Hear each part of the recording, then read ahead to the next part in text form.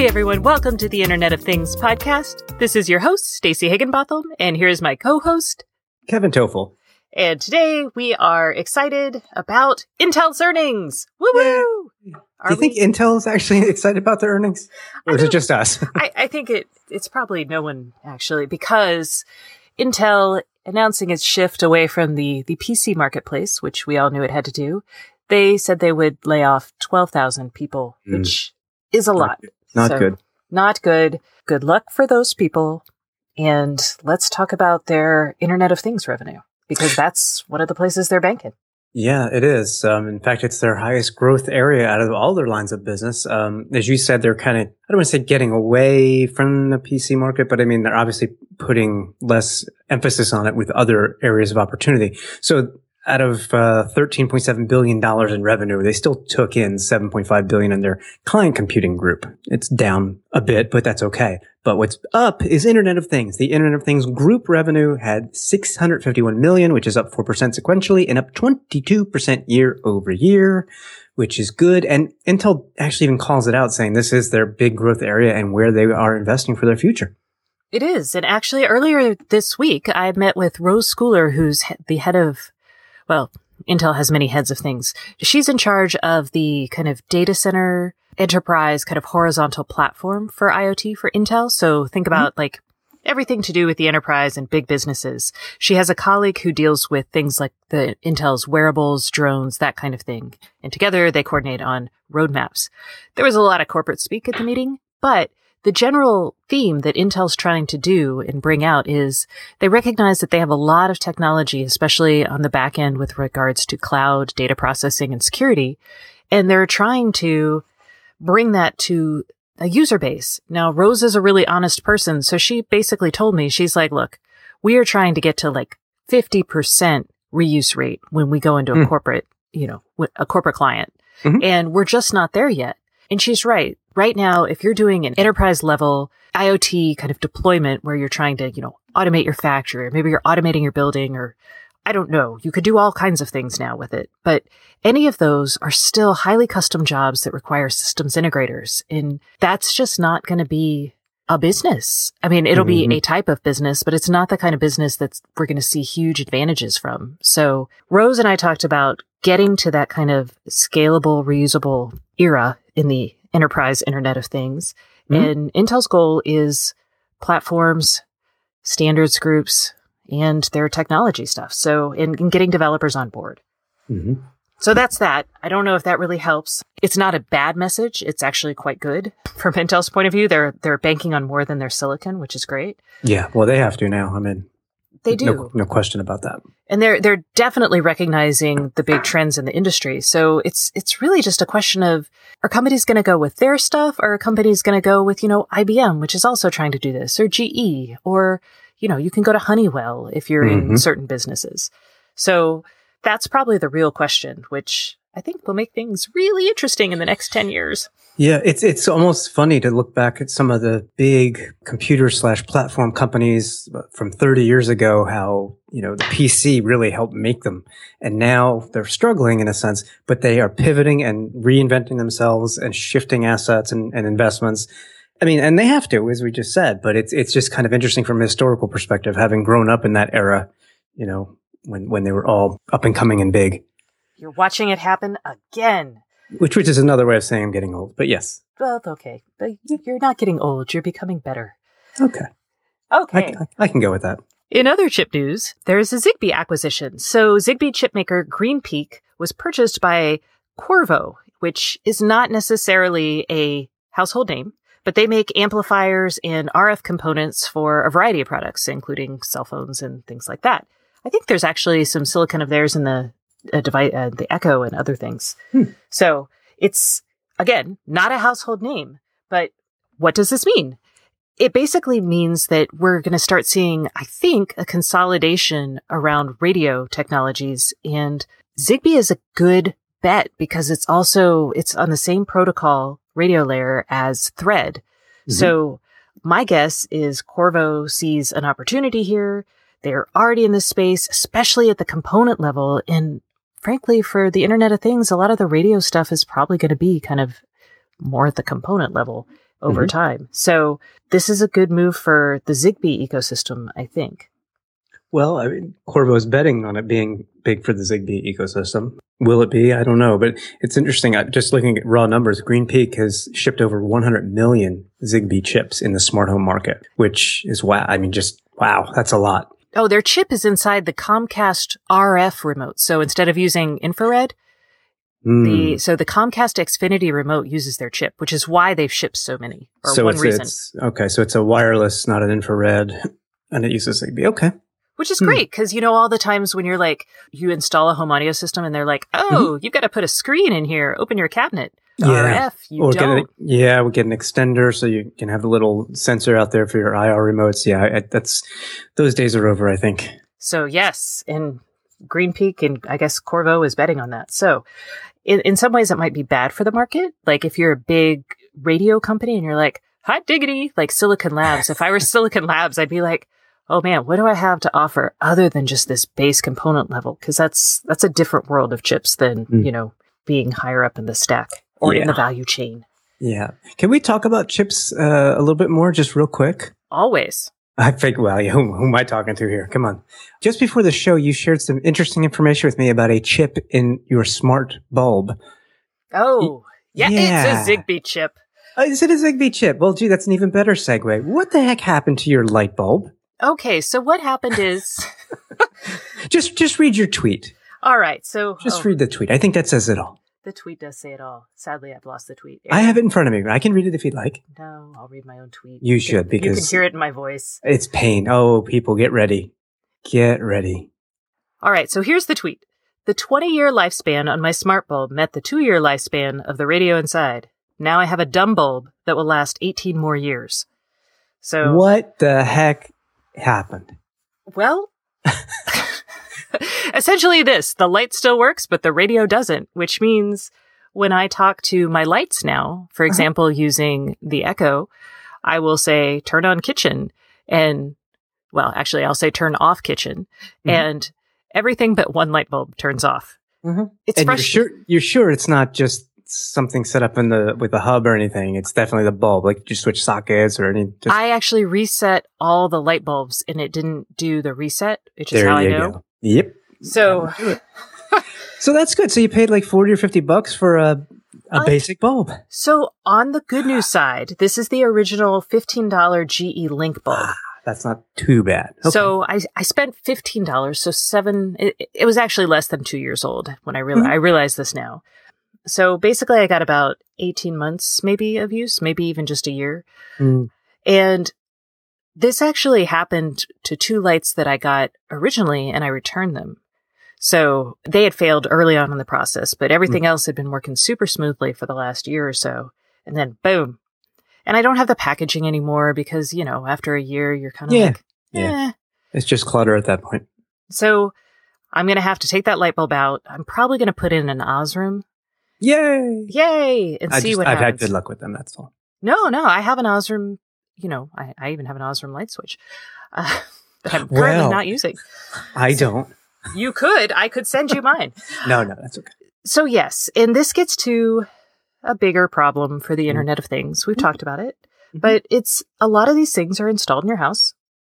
They're designed to last a really long time, but the components inside of them, they're tech, they're hardware. Yeah. They're probably not going to last that long. So how do we deal with that?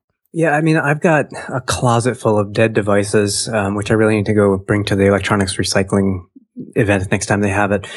Some things, computers, tablets, whatever it may be, some of them lasted, 5, 6, 7 years. Some of them lasted 2 before some chipset went bad or something happened. And yeah, when you're talking about things you're putting in your house that you expect to last a long, long time, whether it's a switch, a bulb, a doorbell, whatever, that's a problem. And so the next problem that I'm about to deal with is it's also a pain to unhook these from a system. So when I'm going to take that bulb out, I'm going to have to, it's not as simple as just replacing a bulb and everything's going to work the same. I'm going to have to tag that bulb to either Hue or the Wink. So it will talk back to the Echo. Then I've got to do this Discovery. Group it and Discovery. Yeah.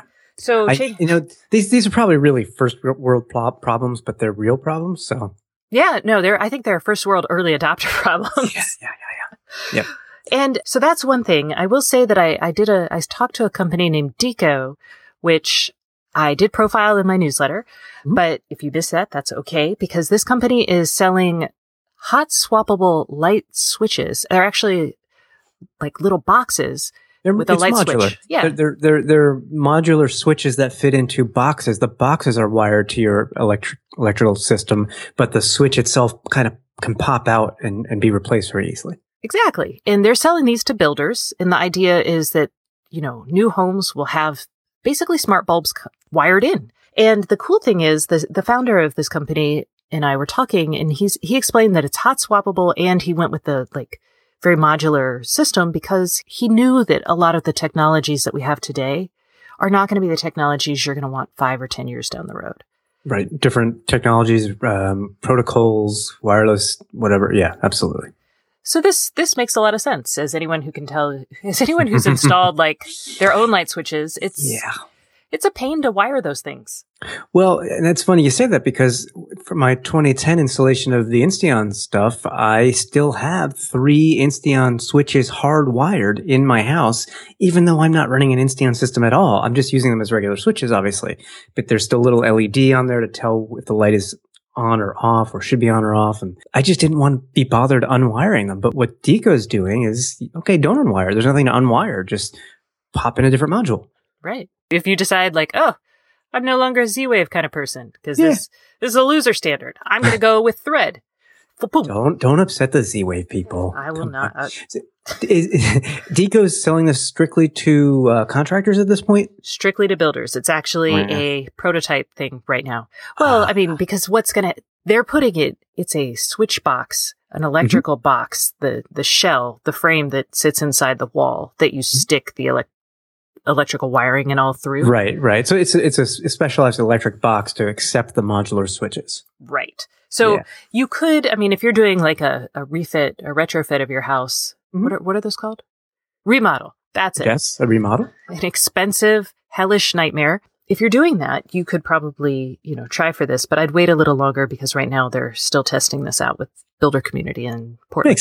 Makes sense. I would be interested as an end user consumer because I like to swap out different things and whatnot. Well, not the Insteon ones, obviously, but this looks interesting because their switch, the hot swappable switch, has a capacitive glass touchscreen. And that they have 3 different kinds right now. One is a basic dimmer. One is, I think, a couple different options. And then one is you could program 4 things in it. 4 options, the switch that you want to, the room that the light switch is in, but also a button for controlling the whole house and turning it off. Mm-hmm. And again, I think it's a smart way to go about it. It's not as fancy as a lot of the light switches that we have today, but I think the idea of being modular and thinking about the most mainstream consumer is probably the way to go. And being future-proof in terms of the technologies. To an extent, they're not interested in tying these light switches to, your HVAC system or anything like that today. That's not something they want. Although builders are really big, they're looking for ways to offer customers services that they can charge for their lifetime in the home, right? So you could see your builder buying into Deco plus something else and then creating a software for your home and then being here's your home OS. You pay us $10 a month and boom. No. I know you won't do it, but yeah. It's something to think about. I already thought about it, and no. I reject that. Sorry, I'm not subscribing to my house. Well, a friend. So I'll give you an example. My sister-in-law lives in a house that has pest control built into the walls. So it's kind of like those, you remember those old school indoor in-wall vacuum cleaner systems? The whole house, in wall, yep. I don't know what those things are called now, but they have something like that where the pest control company comes in and they basically connect the pest control delivery thing to this tube that comes and it runs throughout their whole wall, all the walls. And the assumption is the home builder got a cut of whatever, company is delivering that service to the people who buy the home. So it may not be as simple as a subscription to your home. It may be a cut to your new CEDIA installer guy. I don't know. I know you still don't like it. Not a fan. That's just me. I'm also a little leery about having, poisons pumped through my wall, but that's okay. Yeah. It's And a Leary, totally you different should be. thing. Leary, you should be. So while we're kind of on this like random everywhere subject, because there are no segues yeah, we here. are today. Yep. I found another use for the Amazon Tap. So Tap is the speaker. Wait, did you get one? No. But I ran into a person who has one. I was going to say, that's really good that you found a use for it then if you don't have one. No. I'm still not sure I'd buy one, but here it goes, because I thought this was worthwhile. The Tap, which is the portable Amazon Echo-like device that you have to touch to talk to as opposed to just talk to. It's not always listening. Mm-hmm. This guy bought the sling because there's a little rubber sling that you could put the Tap in. Yep. And he actually gave it to his kids, and his kids actually run around the house carrying it with them. And basically they bring their music with them, and they bring it for like telling jokes and whatever else they want to do with the Echo, which he was like, they love that thing. Oh, no, I would imagine it'll keep the kids busy for hours. Absolutely. So I was like, oh, that's kind of a new way to think about it. He also told me, though, that his Echo actually broke. He was one of the early people who bought an Echo. Mm-hmm. And one day it died, and his whole family was bereft, except for his kids with their Taps. And he called Amazon, and Amazon actually, they were like, okay, we see that it's not on. Let's send you to, they sent him to a link, and the link basically had him reorder a power supply. It came like the next day. They plugged it in to see if that worked. And if it didn't work, they were going to send him a new Echo. That's impressive. So there's your Echo. If it breaks, let Amazon know, because apparently they've got they're either getting a lot of really good data from this thing, or they just don't want angry customers just yet. I'm sure they are. After discovering the Tap stuff, let's go on to things you discovered, which is the Internet of Clothing. Oh, yeah. I had something in my hand. I thought you were going to talk about that. Let me put this down. Yes. So Avery Dennison. Now, there's a name that I wouldn't normally equate with technology. Nothing against them. It's just when I think of them, I think of labels, office supply type labels. You go into Staples, Office Depot, whatever. Look, there's Avery Dennison labels for everything.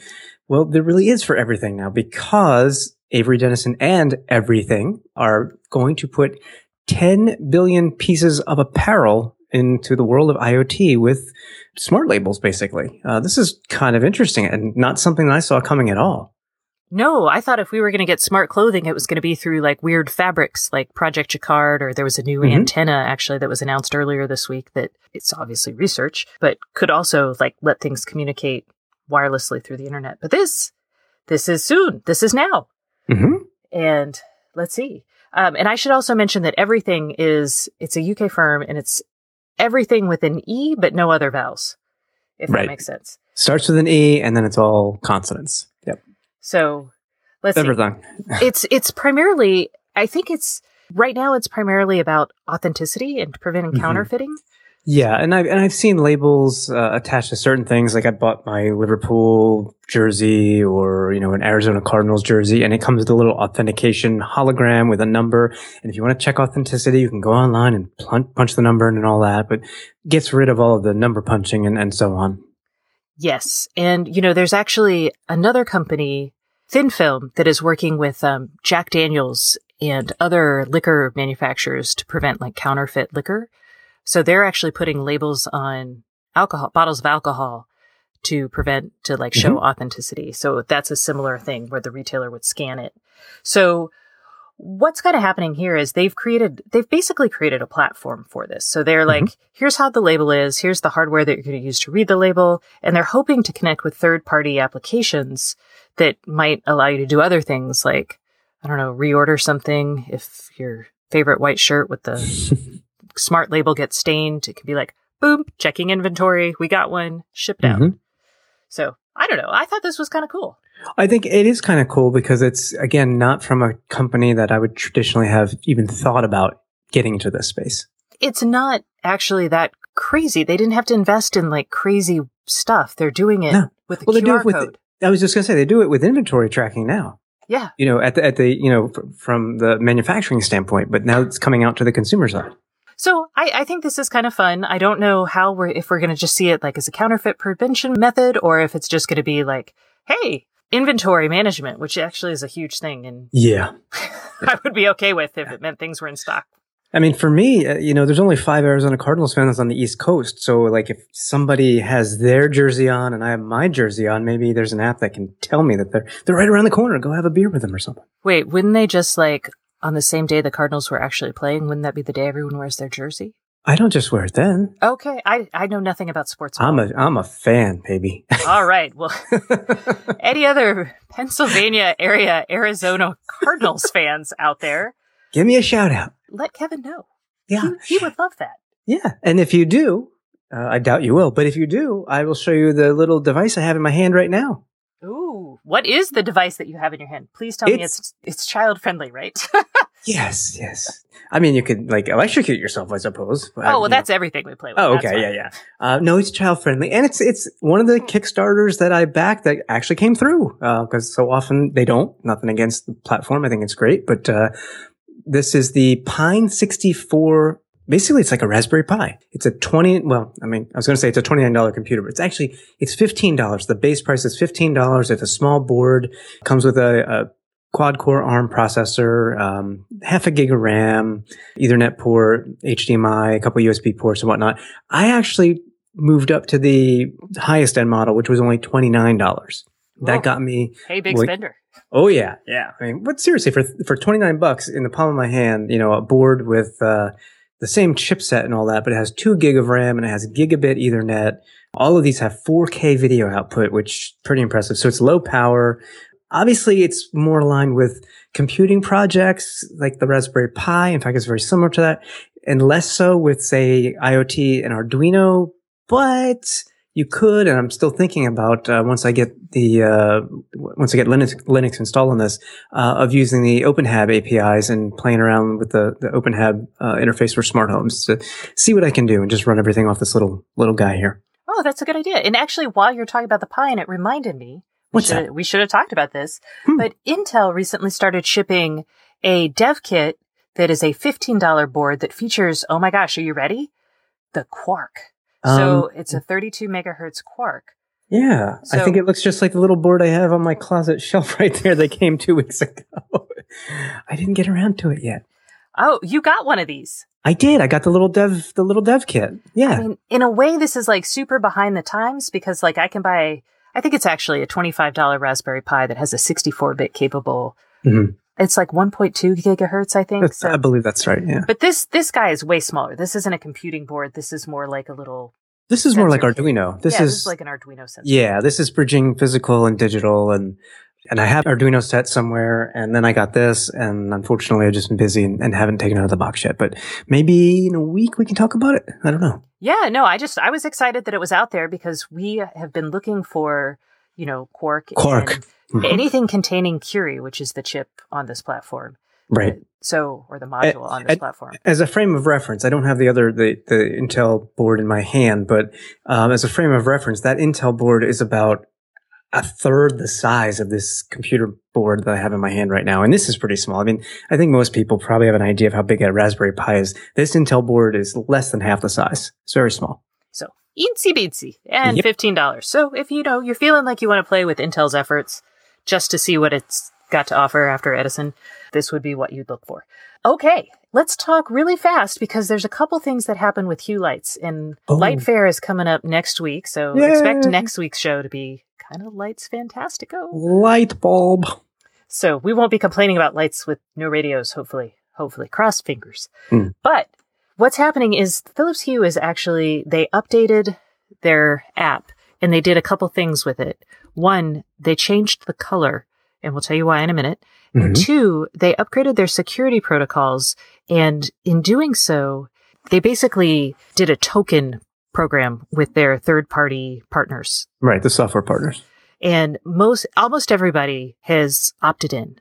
So they've been working on this for a while. So now what you've got is basically a much more secure way for your Hue lights to talk to any partners that also use Hue lights. So things like Hue Disco. There's a real big popular one that connects your Hues to the Apple iTunes. I can't think of what it's called right now. Anyway, lots of things. So all of that happened. And the reason why it's happening is Hue is about to launch a 2nd generation app. So that is why it changed the color. This one now is going to be gray. So your existing Hue app is going to be gray.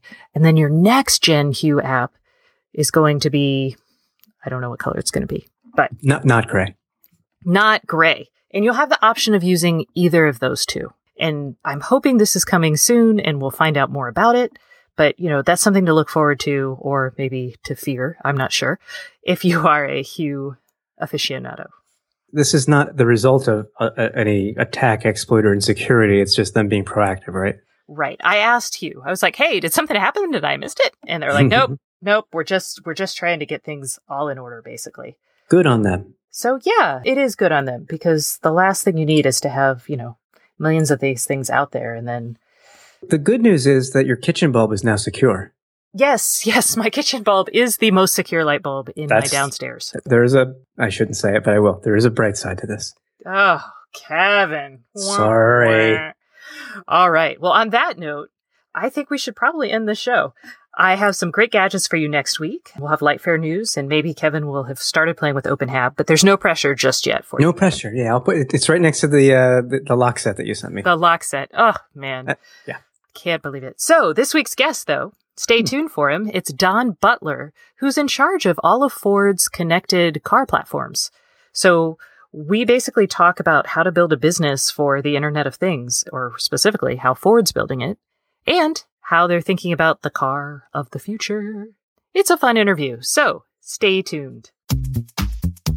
Hi, this is Stacy, breaking into the IoT podcast to tell you two things. The first is that I've launched a weekly newsletter devoted to the Internet of Things that you can sign up for at staceyoniot.com. That's STACEY on IoT.com. The second is that we're now accepting ads on the Internet of Things podcast. We have packages for big companies and startups. So if you are interested, please email Andrew at IoTpodcast.com. And now, back to the show.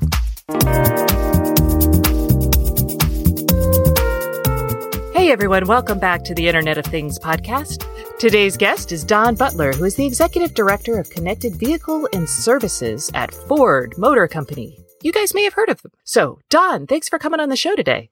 Stacey, it's great to be with you. I am super excited about this. I will confess, I don't drive a Ford, but I am really excited about all the programs that you guys have done, from the integration with the Amazon Echo to the shared leasing program that you guys just launched in Austin relatively recently. So let's talk about, what do you do on a day-to-day basis at Ford? So as the leader for connected vehicles within the company, I'm charged with overseeing all aspects of that within our business. And so that involves the consumer and understanding, what are they looking for? What kind of experiences can we deliver on the vehicle side? What kind of hardware is necessary inside the vehicle to make sure that takes place? How do we design the software, the communication systems to take advantage of that? Then working with network providers in terms of sort of the data transport mechanisms, whether it be cellular or Wi-Fi, and then integrating that with our back-end IT systems to both deliver those services as well as to receive data from vehicles, as well as facilitating remote control of vehicles. Gosh, that sounds like a lot of stuff. It keeps me busy throughout my day, for sure.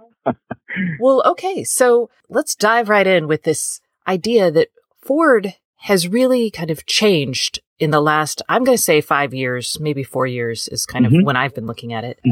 You guys have really moving from, thinking about, attaching a phone or something, working with my phone in the car and kind of the vehicle telematics to this concept of transportation as a service. And I'd love to get your sense of, how has your thinking evolved? When did you guys? Yeah, I'd say if you had to pinpoint an origin, it might go back to a talk that Bill Ford gave at Mobile World Congress a few years back in Barcelona, where he really, in a sense, took his great-grandfather's vision of open highways for all mankind, and sort of the Model T was the single-point solution for that, affordable transportation that was available and accessible to, to everyone. And just kind of thinking and projecting forward and looking at some of the trends that are happening in terms of globalization, in terms of urbanization along with that globalization. And if you project forward our kind of current vehicles that are operating today, there's roughly 1 billion vehicles that are on the global roads today. And if you project forward even the growth rates of where we are, it would be, another billion vehicles added by 2030. And there just isn't the infrastructure for that. We're also looking at changing dynamics in terms of consumer preferences. And so all of that sort of looks at how this is coming together and thinking about our own business and the fact that we, in a sense, kind of sell the hardware, and we're beginning to shift from kind of just that hardware focus to thinking about not just the vehicle as a single point solution, not just, the only way that you can benefit from a Ford is to own or lease it, but really viewing the business as not just providing hardware, but providing mobility. From that perspective, let's talk about the hardware side in the business shift, because Ford last year made $149.5 billion, mostly on vehicles, right? Right. So that is A, a lot of money. B, yeah, it's a lot of vehicles. So switching from that kind of hardware investment, because they're factories and that sort of thing. And I don't think Ford's, at least in the near term, going to stop making cars. So no, we aren't. There you go. There are a lot of people who are going to be very excited about that. How then do you switch from making hardware and all of the investment that goes there to adding all this other investment in software and services and still manage to, make your investors happy?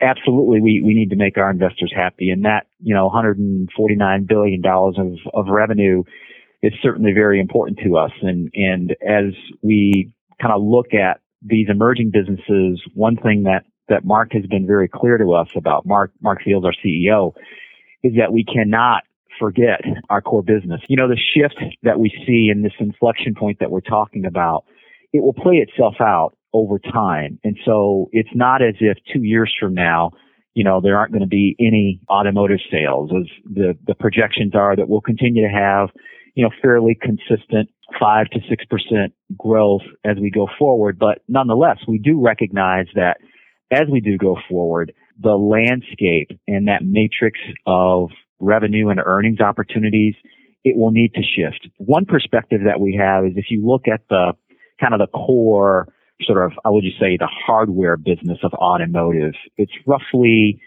$2.3 trillion of combined global revenue. And our share of that is roughly about 6%.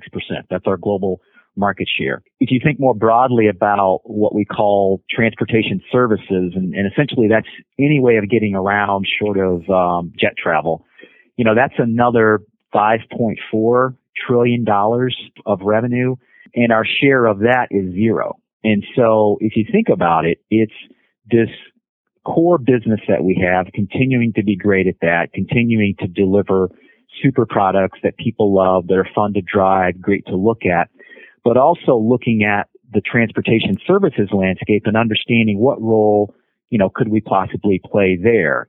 Okay. And a lot of companies are trying to do this right now. So you luckily are not alone.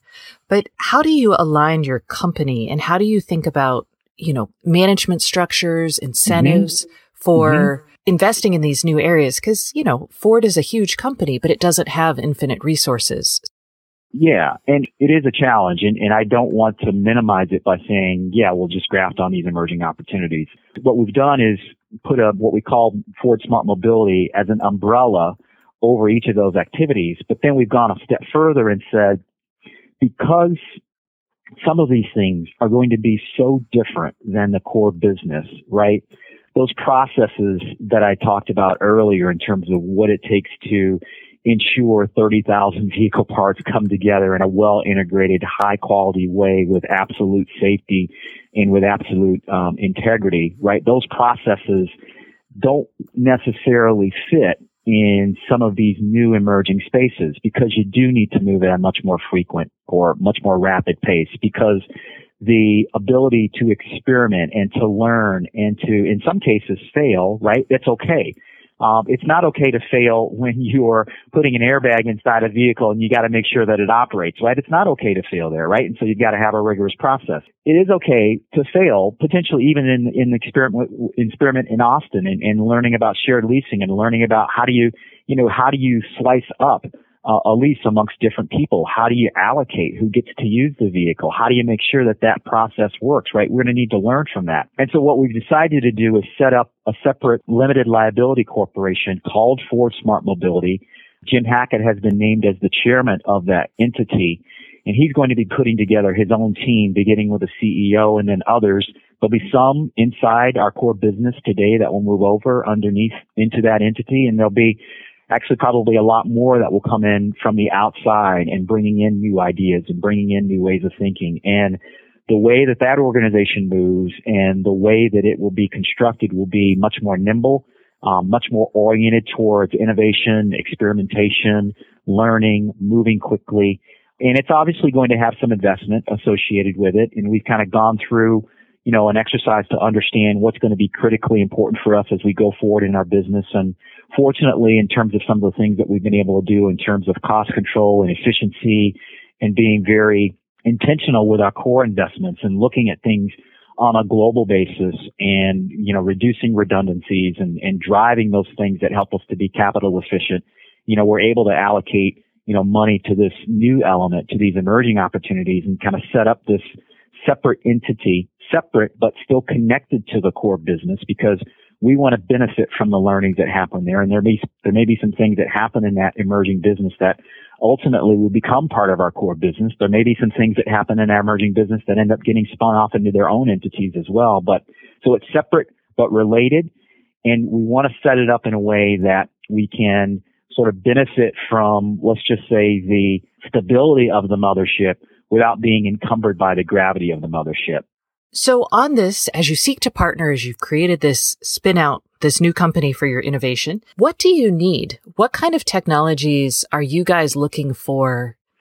So from a technology standpoint, in terms of the things that we think we need, certainly connectivity and all the aspects related to connectivity and wireless communications and the latest versions of Bluetooth and looking at things like dedicated short range communication. So, 5.9 gigahertz and that spectrum for things like vehicle to vehicle communication, increased computing capability, onboard vehicles. So more powerful microprocessors, definitely. In terms of broad categorization and some of the things that are happening on the technology front, voice and voice-based interaction, increasingly important for us, as you can imagine, within a vehicle, first from a standpoint of being safe and secure as you're operating the vehicle, continuing to operate the vehicle today and until we get to the day of fully autonomous. But voice enables you to, control and interact in a way that keeps your eyes on the road and your hands on the wheel. And then in addition to those technologies, just looking at the companies that are doing things in those areas that make sense. And then from an autonomous standpoint, things like LiDAR and sensors, cameras, and being able to characterize our environment and react to it in an appropriate way. So those are some of the areas that we're looking at.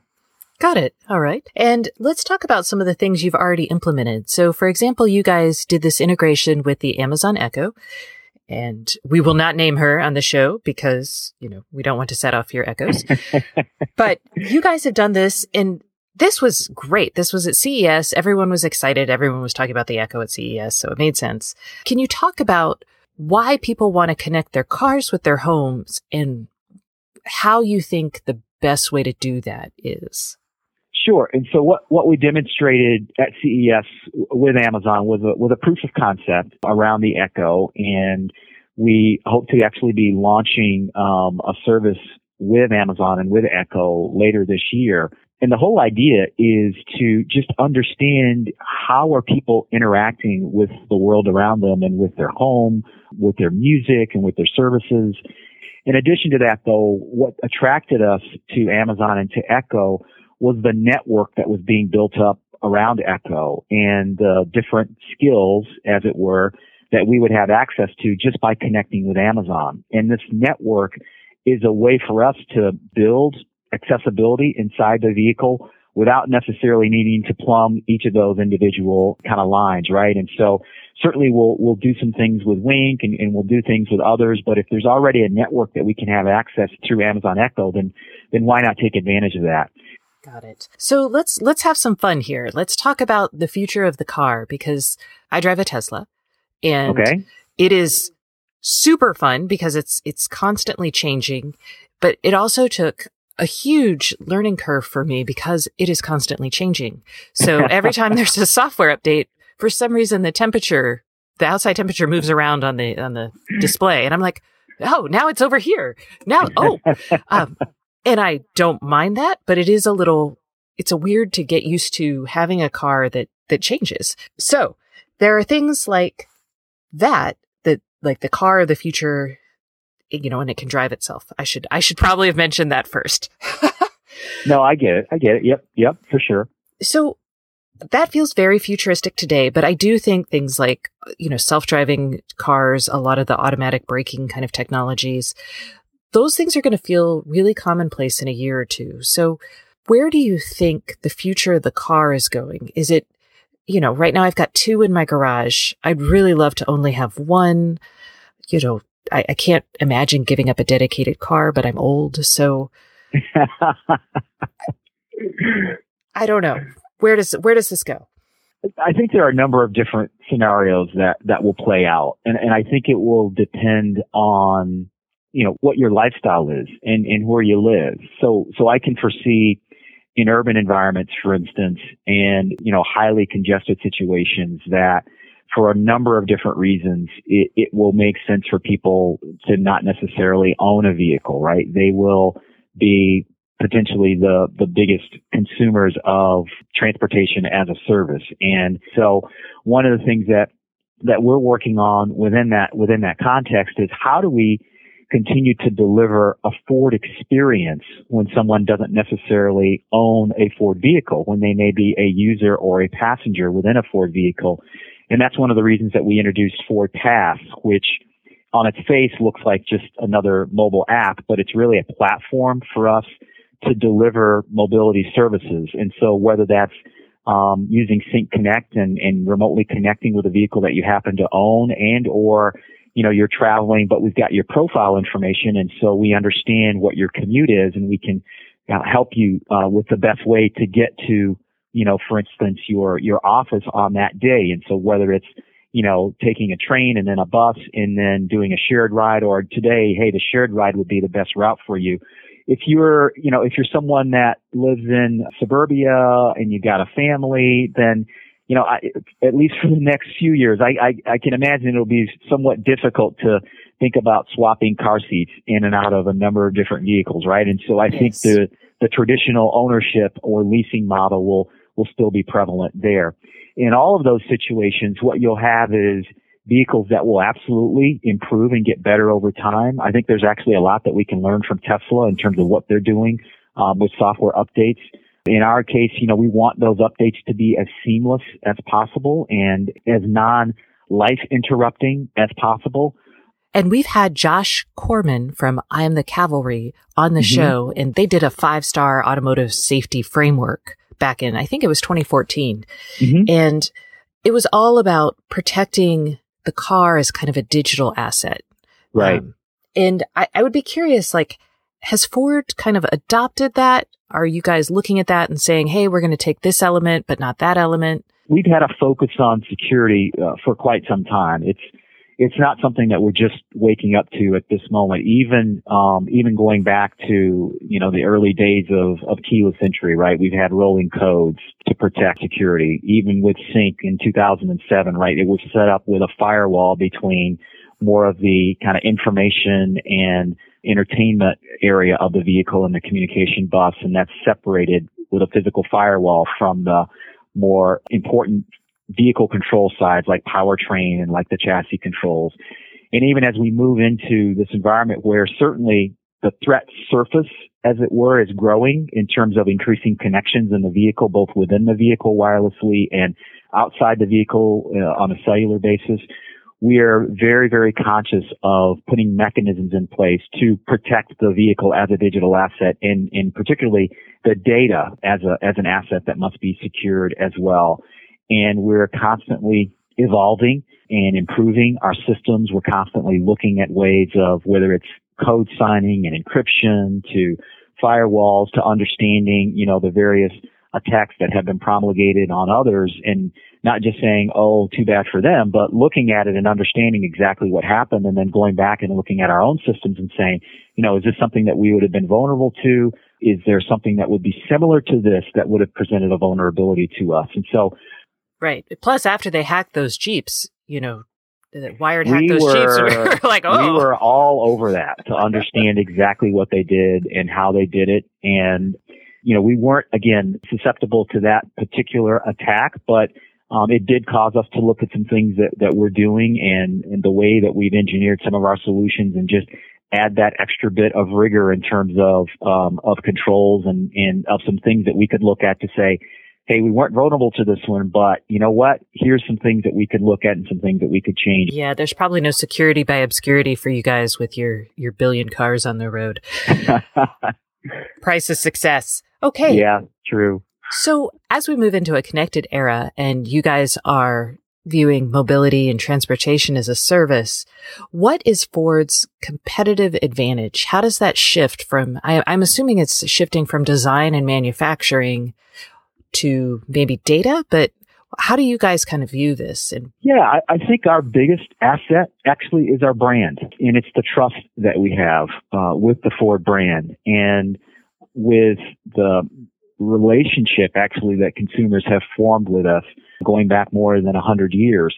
The challenge and the opportunity that we have is to turn those sort of infrequent, yet kind of explicit references and thoughts about Ford at the time that potentially I buy my vehicle or at the time that I service my vehicle, for instance, to a couple of different facets. Number one, the more than 900 hours a year that people spend inside their vehicle and the opportunity that we have to improve that experience, to make it a more delightful experience, and also to learn and gather data from those experiences, again, with the informed consent of our customers, to help us not only improve the vehicle, but again, improve the things that they do in the vehicle, right? Helping you interact with your home remotely through Amazon, for instance.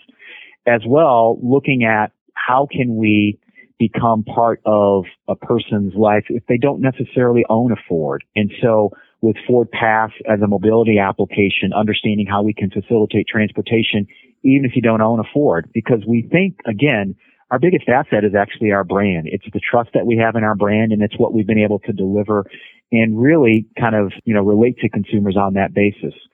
Awesome. All right. Well, Don, thanks so much for coming on the show today. I have learned a lot. Stacy, it's been terrific to speak with you.